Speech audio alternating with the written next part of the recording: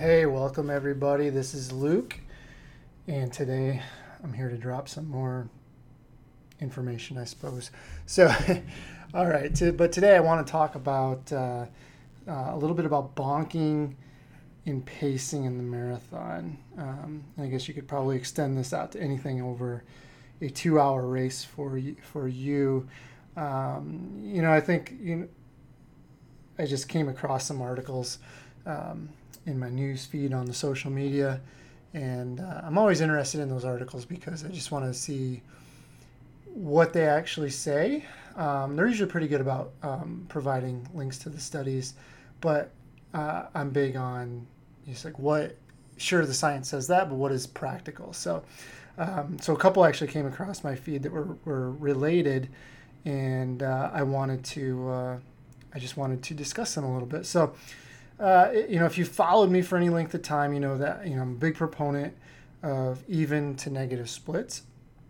And when we look at the world records and even just world class performances in general, they're usually run with even to negative splits. And the truth is that to do that's pretty tough. I think, and that's really across the board. When you're looking at elite runners. A lot of times they're reliant on pacers, and sometimes pacers get a little too aggressive, and then just the race falls apart. But and sometimes it just doesn't work out. But in any case, when you look at the 3 to 4 plus hour marathoners, it's tough as well, and probably for different reasons.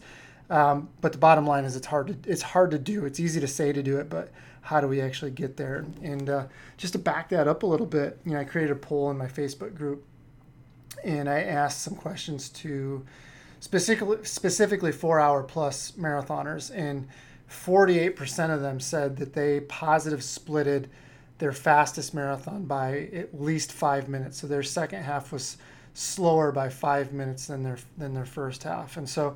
It's not exactly great odds to run a negative split. And, and truth be told, I probably need to follow up with some more questions. It'd be interesting to see, and this will make more sense as we get into it, but it'd be interesting to see how those athletes trained to run what they did, and, whether they were using, one of my schedules, Hans's Marathon Method, Hal Higdon, Jeff Galloway, whatever. Be curious to see what they were doing and how that race unfolded when they did set that PR. But that's a big drop in time, and so it's definitely not the situation we want. And so it's easy, but it's easier said than done to run a negative split. And I guess that's the point I'm trying to make here. And then when looking at other data, so Outside Magazine. These are the two articles I was talking about. They had some pretty interesting information. The first one was Amby Burfoot. He was talking about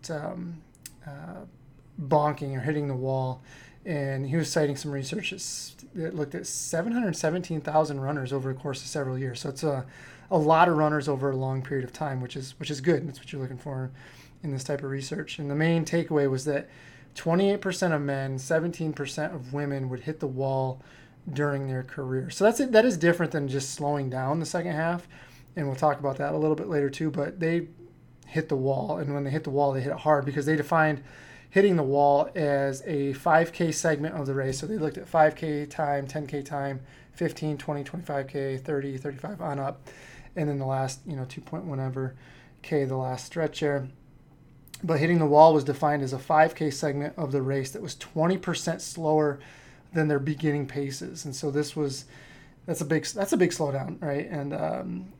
And so if you're running 20-minute 5Ks, that means slowing down to 24-minute 5Ks, and that's pretty darn significant. That's losing over a minute a mile, and by the data that this in the research, it looked like people slowed down by a lot more than 20%, which is a huge number. Just some other things in there. The average time lost was about 31 minutes for men and 33 minutes for women when they hit the wall. And that is boom. If you've ever done that and you've done to that extent, that is an absolute soul crusher. So when we hit the wall, that one thing I want you to take away from there is that when you hit the wall, we're talking about hitting the wall hard, like basically going from a run to a walk. And so, we talk a little bit about slowing down at the end of the marathon, but there's a big difference between slowing down and hitting the wall. That's a huge, huge difference. And then the second article I saw was one from Matt Fitzgerald, again, an Outside magazine. And he cites a study that looked at variances in runners as finish times slowed. So essentially he looked at, they were looking at 4 to 4.5 hour marathoners tended to slow 15% over the course of the race, which is a significant number. 4:30, if you were slower than 4:30, that tended to be over 17% over the course of the marathon. So getting close to that 20% mark. So that's just slowing down, right? So 20% was considered hitting the wall, and you're still talking 15 to 17% slowing down. And even sub 4 hour marathoners tended to slow down about 13%, which is a big number. I mean, those are big numbers to lose over the course of the second half. And let's be honest, it's probably really the last 25% of the race that you're losing the majority of that time.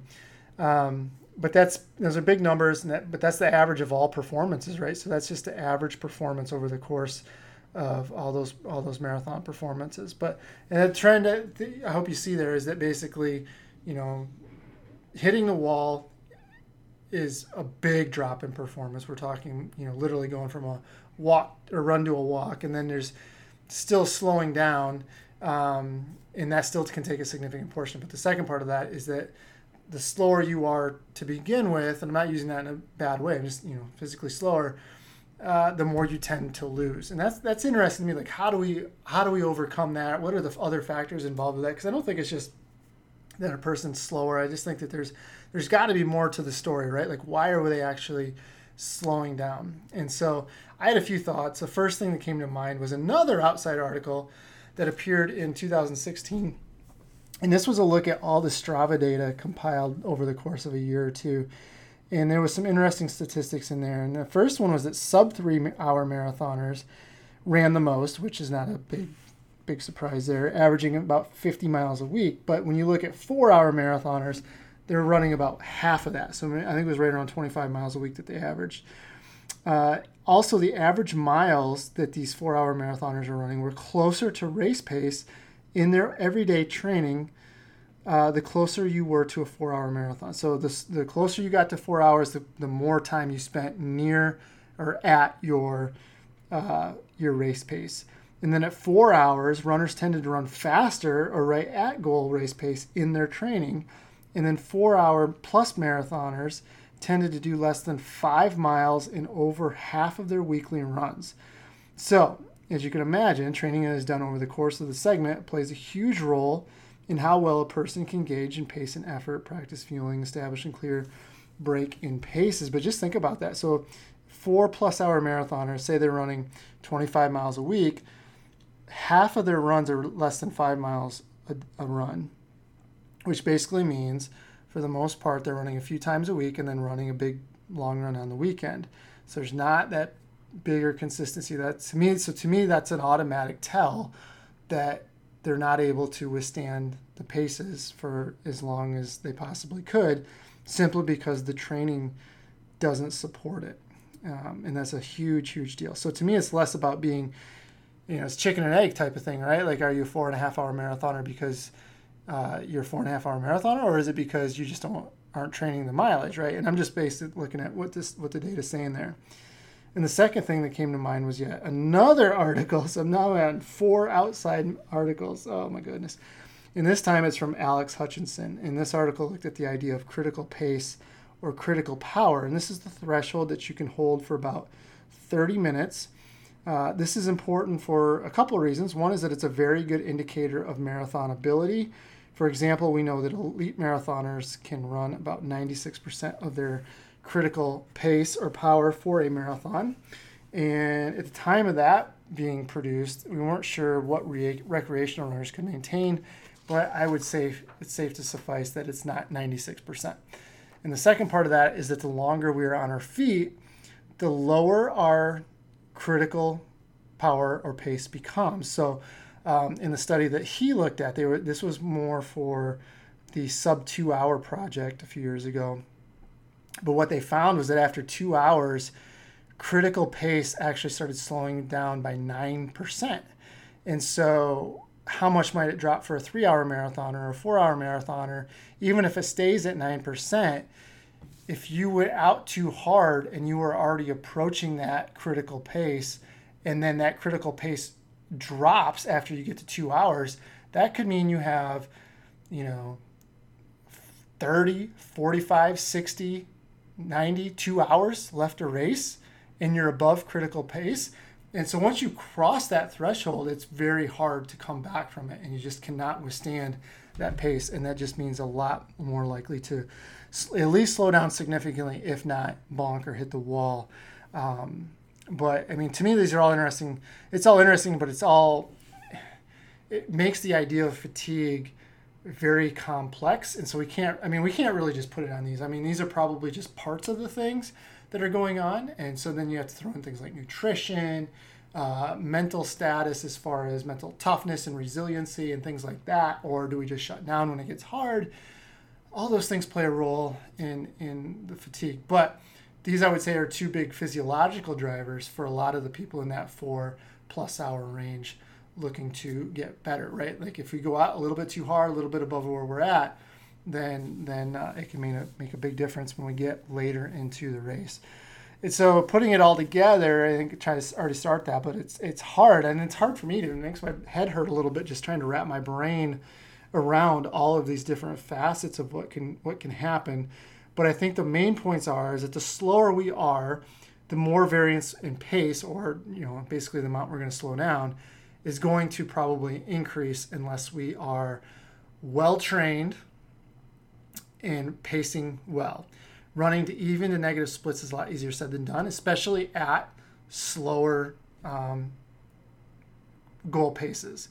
And then third, slowing down is different than hitting the wall, but it is inevitable that you will slow down at some point, right? So where is that at? So if 3:45, 3.5, 4-hour marathoners, where does that point lie? I do think it's trainable. And I'm kind of asking this as a question, but I personally think it's trainable. I think when you look at the average person based on that Strava data, yes, it's probably inevitable that person's going to slow down into that 3:45 to 4-hour marathon. They're not going to be physically able to run an even to negative split because the training doesn't support that, right? And so that has to be a driving factor. My coaching part of this, I want to get into that a little bit.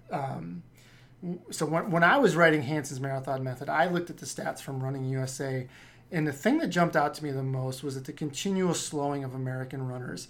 Now, granted, that number increased every year, and at the point, when I wrote the second edition, it was like 3 or 4 years ago, 5 years ago maybe.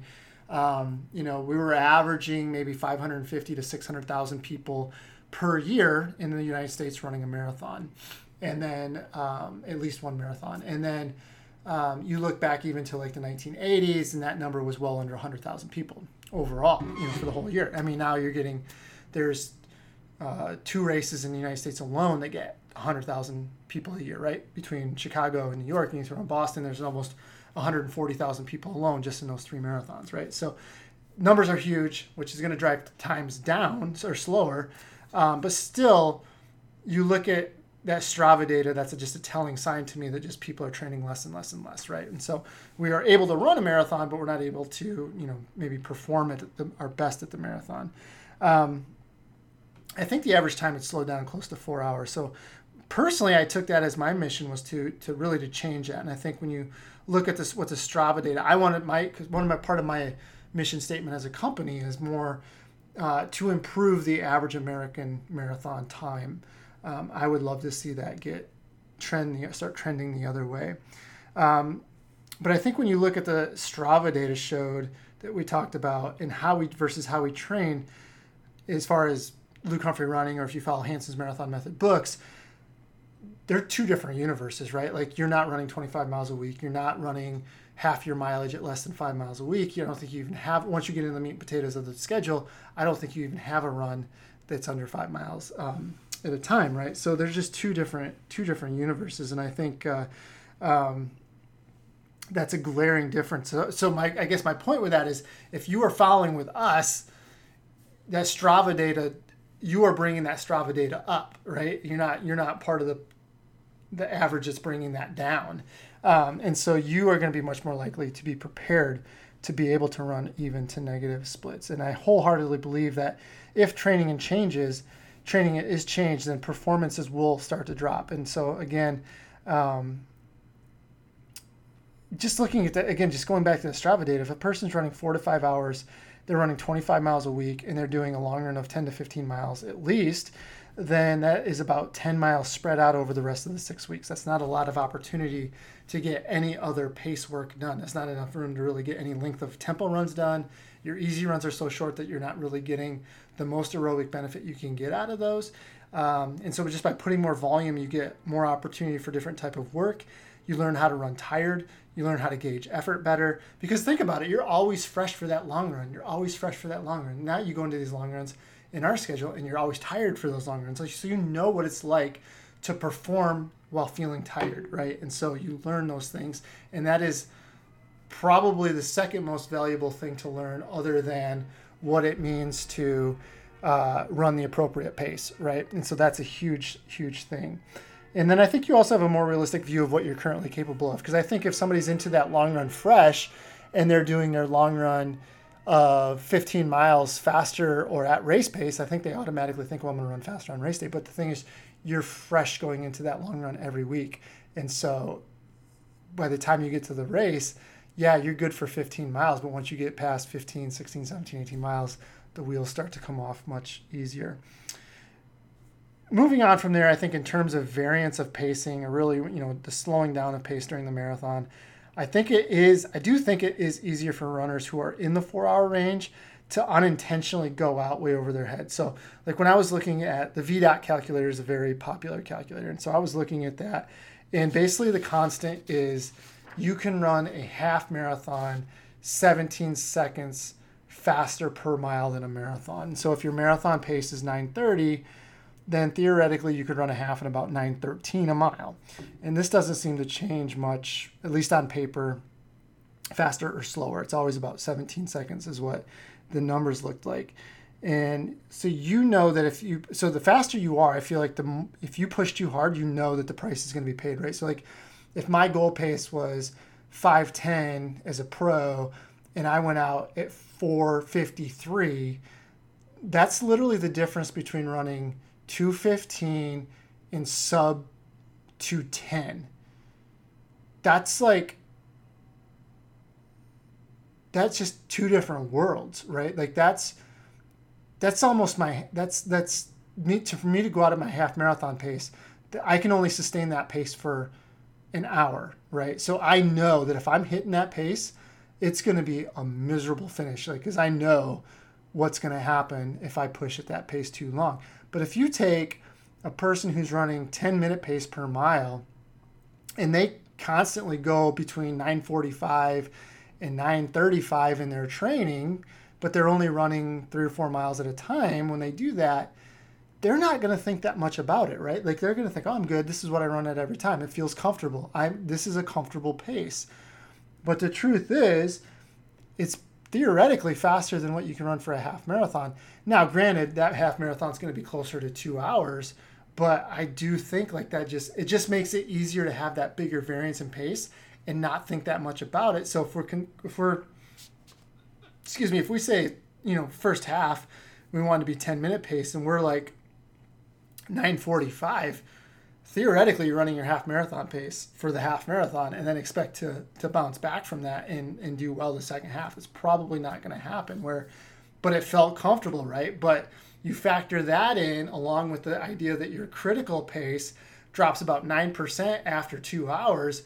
By the time you get to half, 25K, maybe up closer to 30K, all of a sudden that same pace is approaching or passing your critical pace. And that means fatigue's going to go up exponentially. And then you hit the wall, you hit those significant decreases in pace, whether it's 13% or over 20%, right? And so there's a huge line there that if you cross it, you're going to pay a significant price. But it felt easy, right? And logically, you'd be like, oh, this is just what it is in training, right? So I can definitely see how that can happen, especially if you go into a lot of these runs super fresh and you don't have that fatigue in your legs to know that it's going to actually be difficult, right? And so that's a big thing. Again, I think it's a big thing with how we train that makes it, you hate me during the training, but you are just that much stronger and you're better at pacing on race day.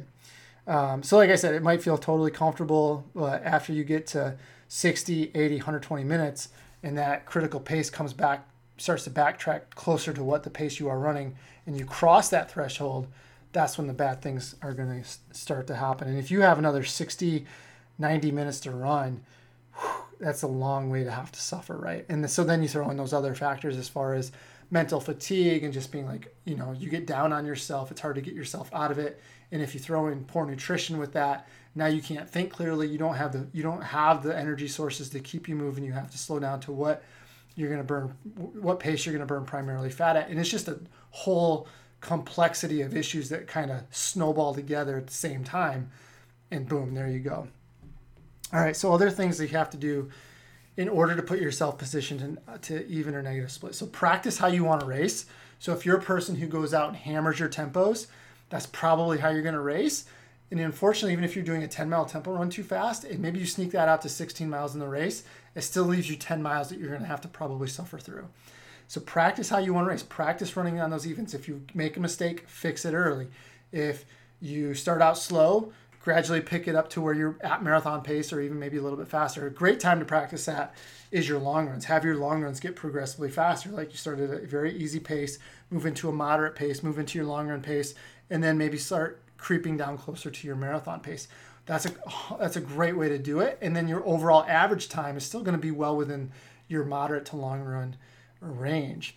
And then the second thing I would say is use those same runs, so your long runs and your tempo runs, to practice fueling and fuel like you mean it, right? Like going back to that critical pace article, critical pace decline was actually countered by taking in enough carbohydrates. And that was countered at a rate of 30 to 60 grams per hour.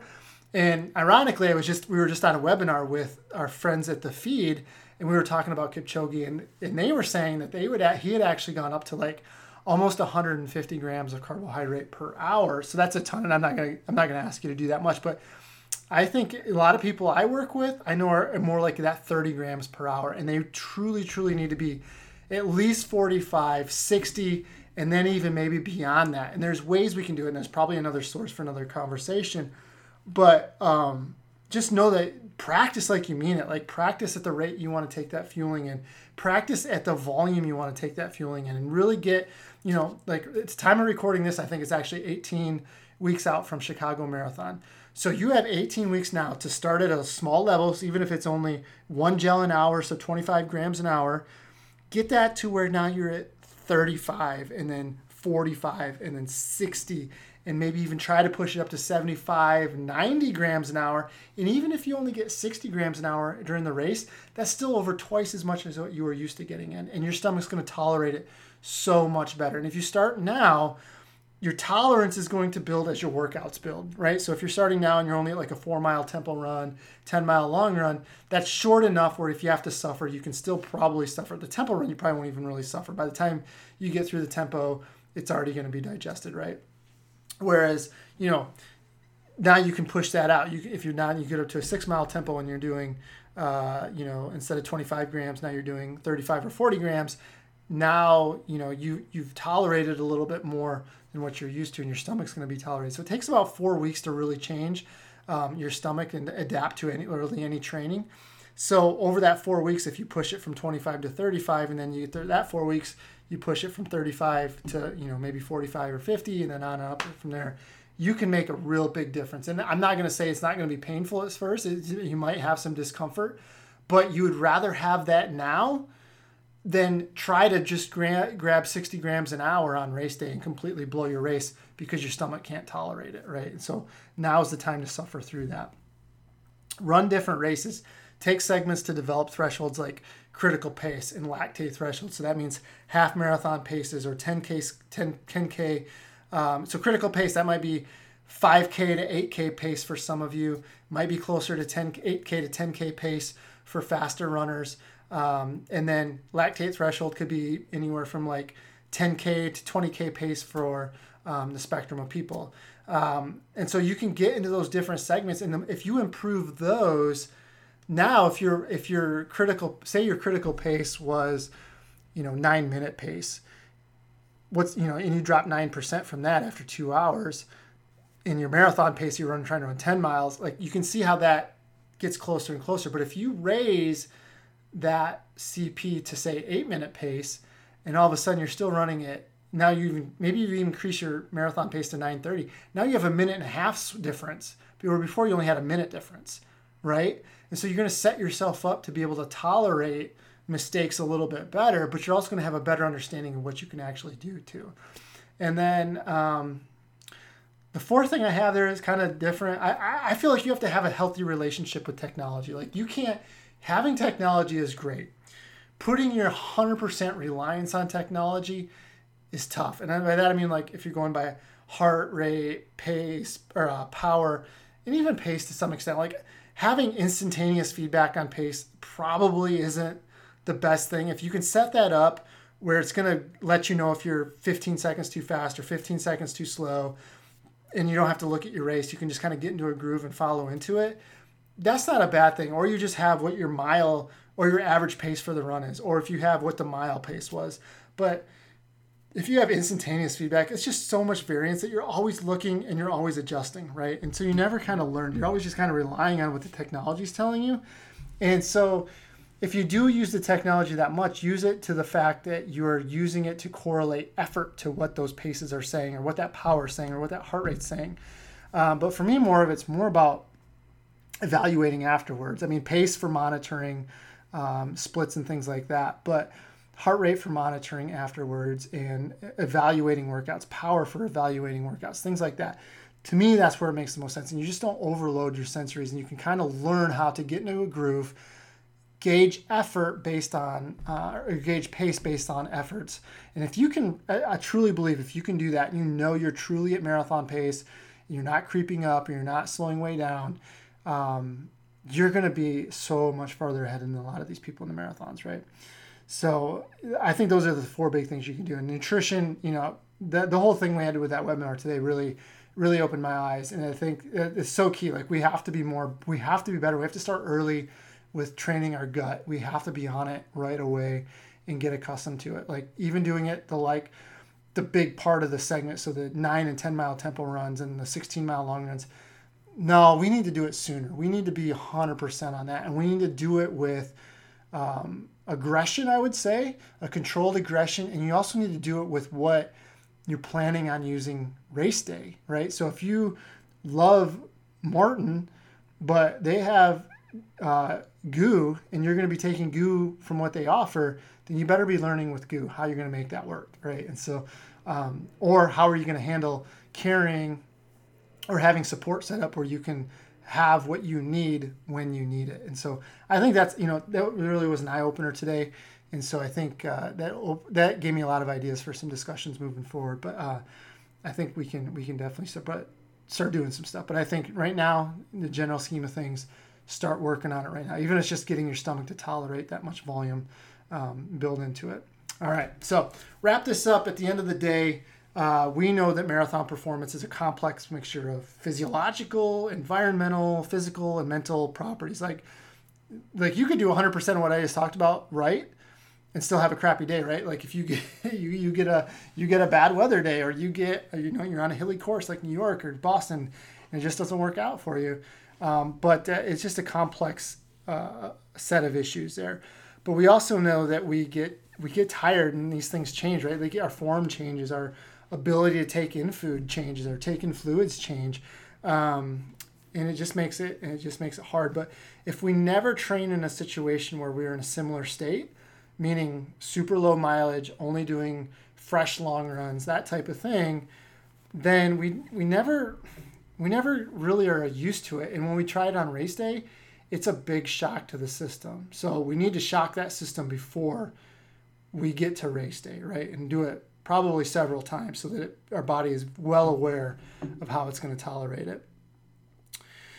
It is more time consuming, but it's so worth it when you put a great race together and you're able to hang tough over those 10 to 15K. So, I've had races where I've completely fell apart the last 10, 15K, and I've had races where I've really, really done a great job of holding it together that last 10 to 15K. And it's like, just the experiences of those things are just so night and day.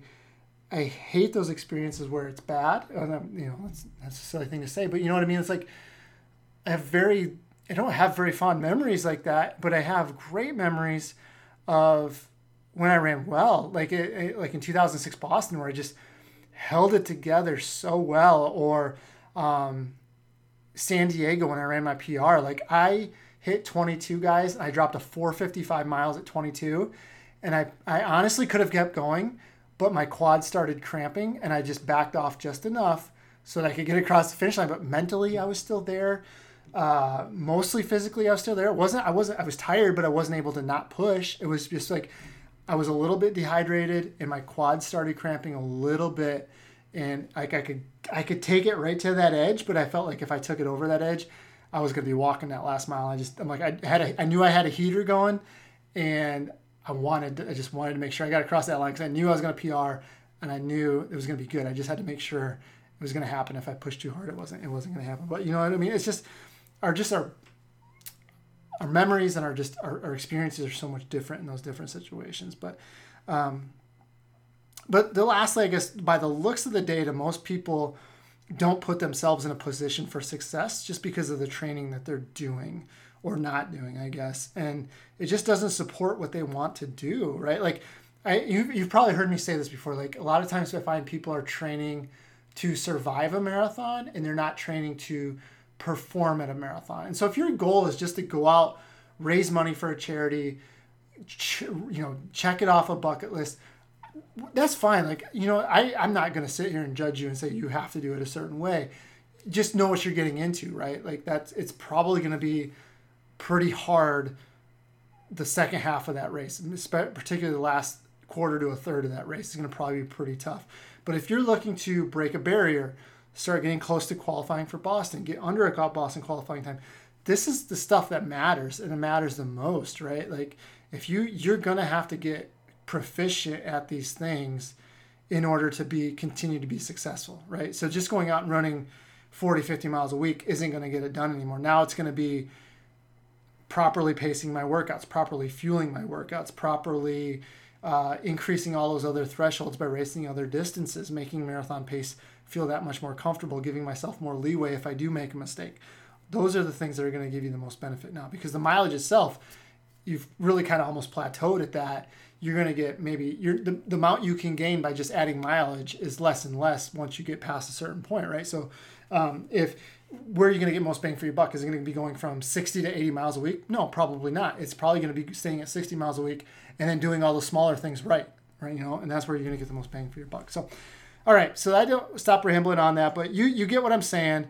And I think the last thing I would take away from that is just like, when you see the headlines about how hard it is just to even pace, and you see how really hard to discover that the article is. If you see headlines, dig deeper into the headlines.